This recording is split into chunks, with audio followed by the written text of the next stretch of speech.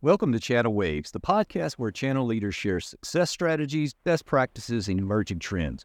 Brought to you by Structured Web. Here's your host, Stephen Kellam. Welcome, everyone, to ChannelWaves, Structured Web's view into everything channel. I'm your host, Stephen Kellam. And today we're going to be talking about generative AI. And I'm very excited to have Chris Lamborn join us. Welcome, Chris. Hey, Stephen. Great to be here. So Chris is a former channel chief and now is the principal at Accelerate, which is, well, actually, I'm going to let you tell us a little bit about Accelerate. Thanks, Stephen. So Channel XLR8 is essentially an advisory business that works with emerging vendors to help them maximize the channel. There's a lot of complexity and potentially a lot of costs in that. And we're about helping them build a robust business that they can then continue to grow. Generative AI might actually come in very handy on that.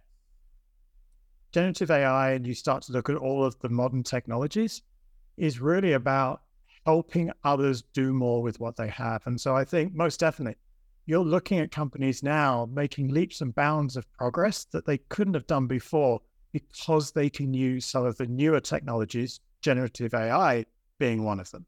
Right. Well, you and I have talked about this many times, and there's two sides to generative AI, right? There is a side that you're talking about where it can be incredibly helpful, but then there's also the side where people are a little wary. So maybe we start with that side, right? Some of the challenges. So what are the big challenges out there and the people that you talk to? What simply put, what are people afraid of in regard to generative AI?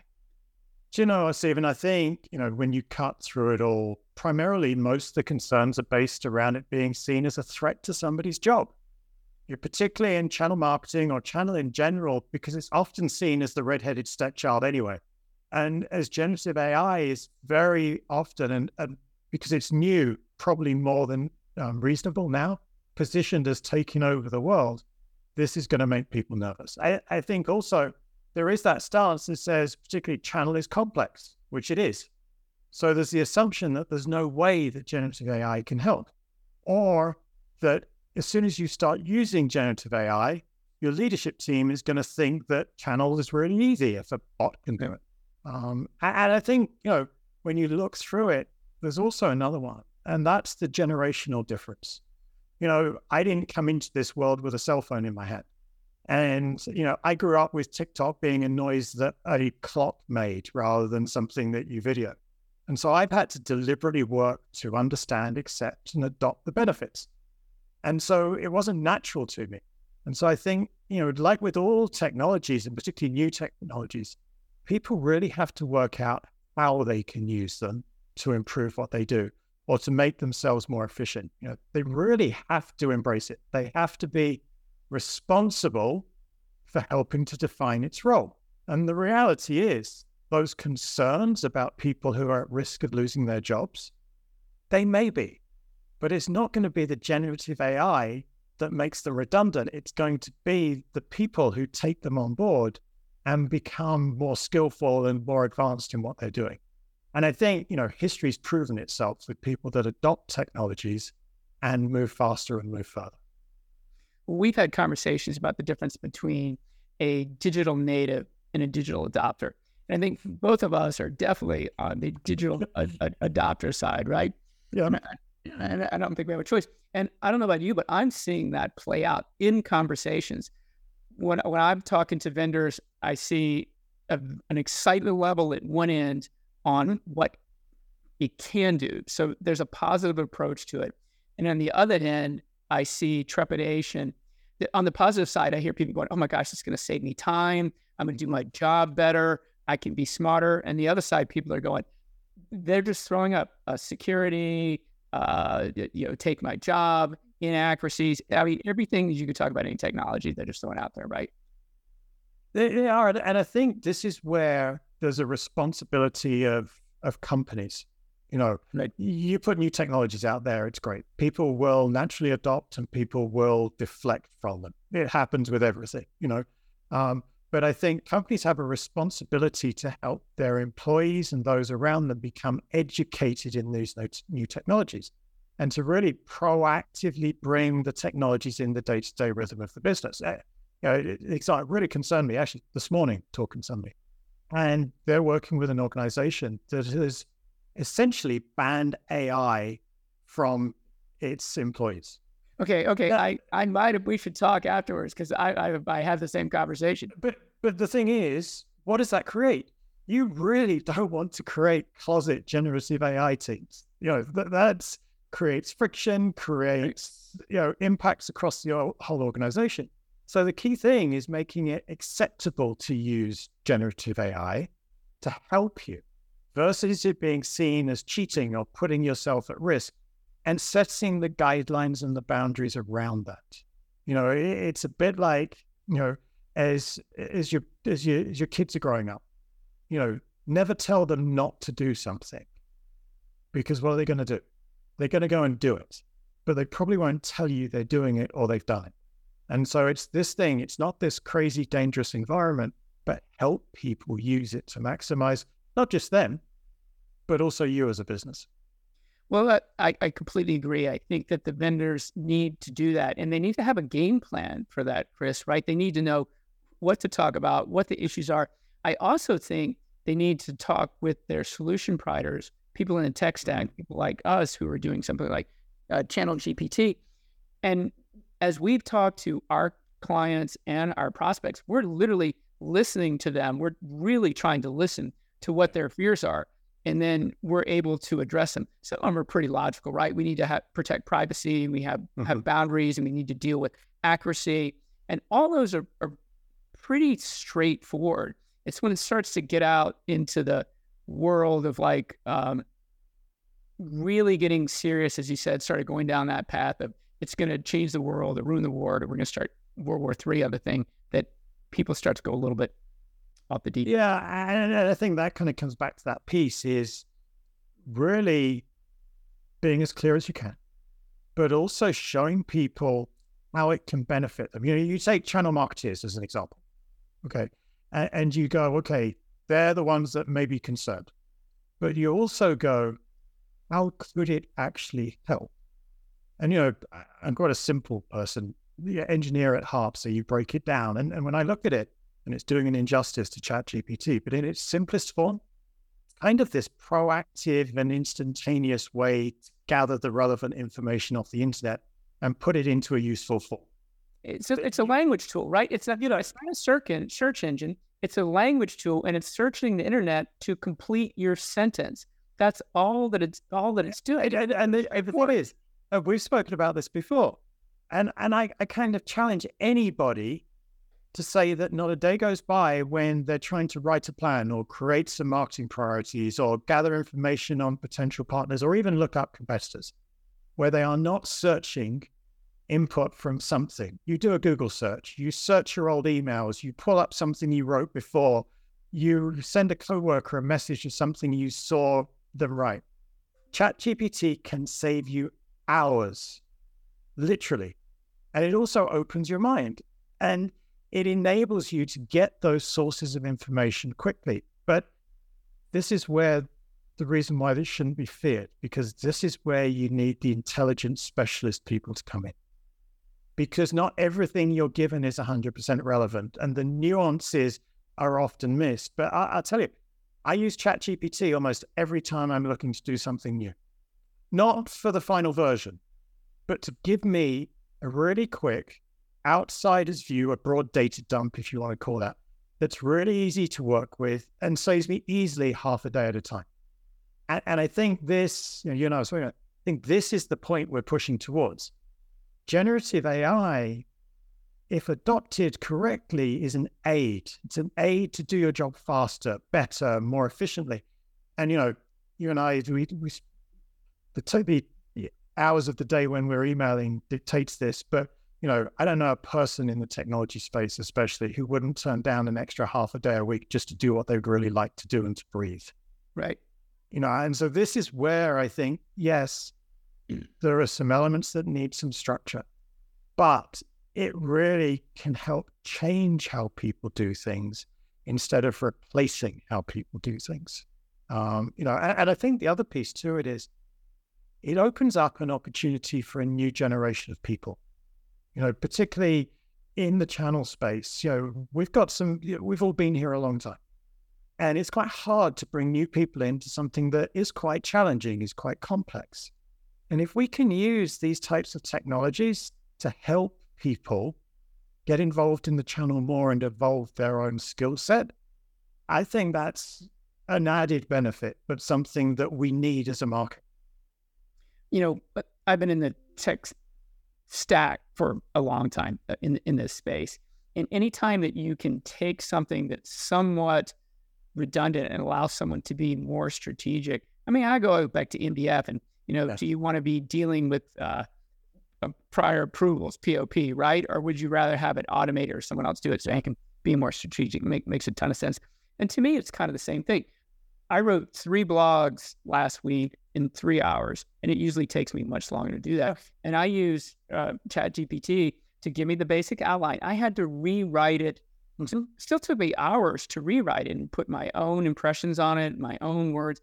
But, I've got it trained in my voice and I can get it much better. So basically, it's just coming alongside for me and helping me create content, right? But you're right, it's not that finished product. I think we will get closer to that finished product as things like our Channel GPT or ChatGPT continue to evolve.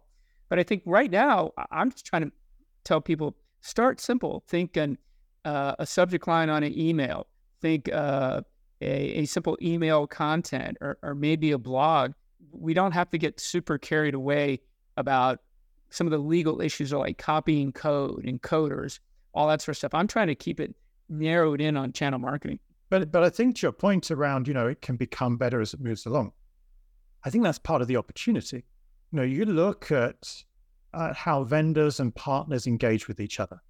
And historically, partners have been much more advanced than vendors have at new technologies and methodologies. But you play that statement through that you had, that you could enable partners to be able to almost instantaneously take content, take marketing materials, take pieces from you as a vendor and turn it into something that is relevant for themselves with their own benefits, with their own unique positioning relevant to their skills, and have it in market in less than a few hours.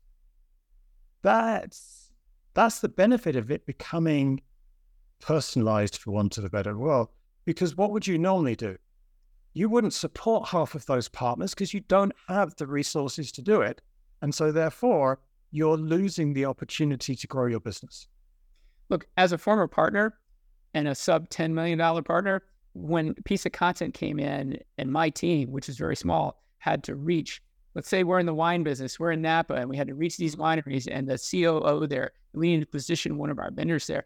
I mean, you freeze as a partner. It's like, oh my gosh, what's my subject line look like? Oh, how do I take this content that's about this big vendor and how do I make it about risk mitigation and business continuity for me to this vertical? There is no way, Chris, that people have been able to do that. And I think this opens up that world. Here's the interesting piece for it.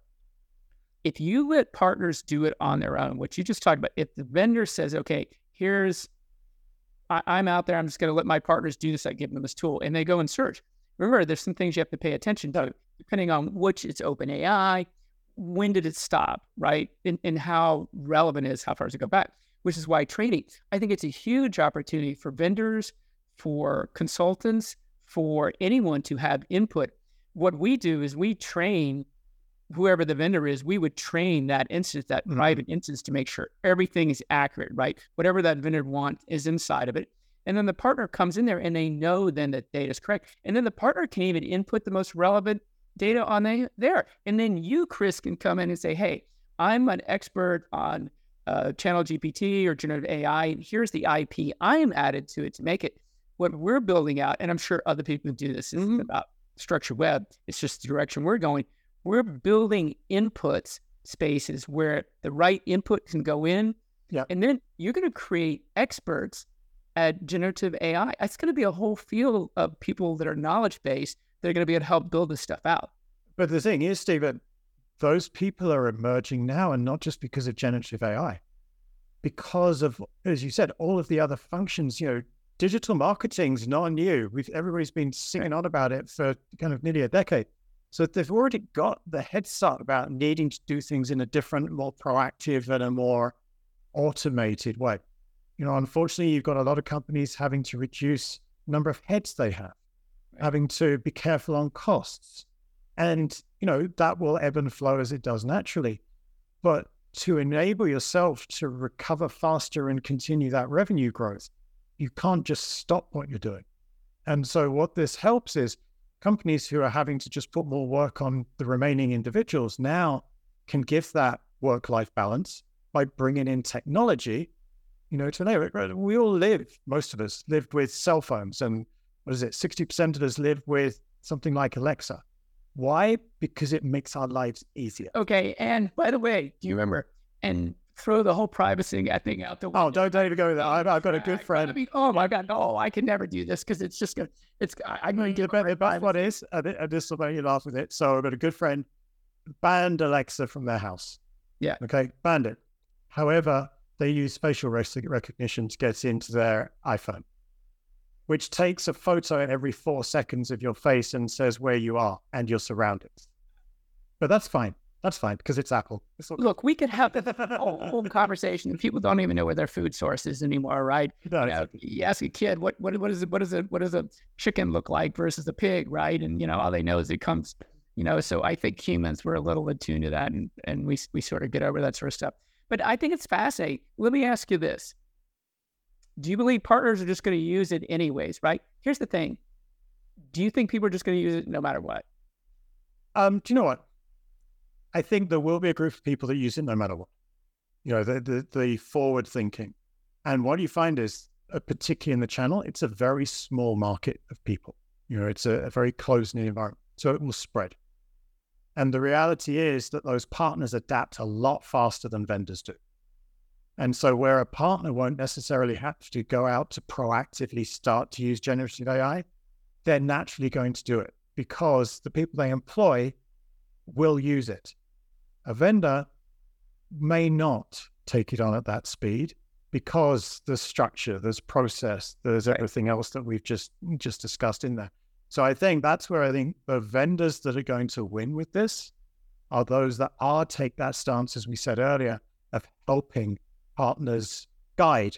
Maybe that's a good way of putting it, because they've got the skills, they've got the desire. So let's work in the right place together. Because yes, you're not going to stop people using advanced technology to advance their own businesses. I mean, that's been my premise all along. If partners are going to use it, take it to its simplest core. What's the worst? What are partners worst at? What's the worst thing that they do?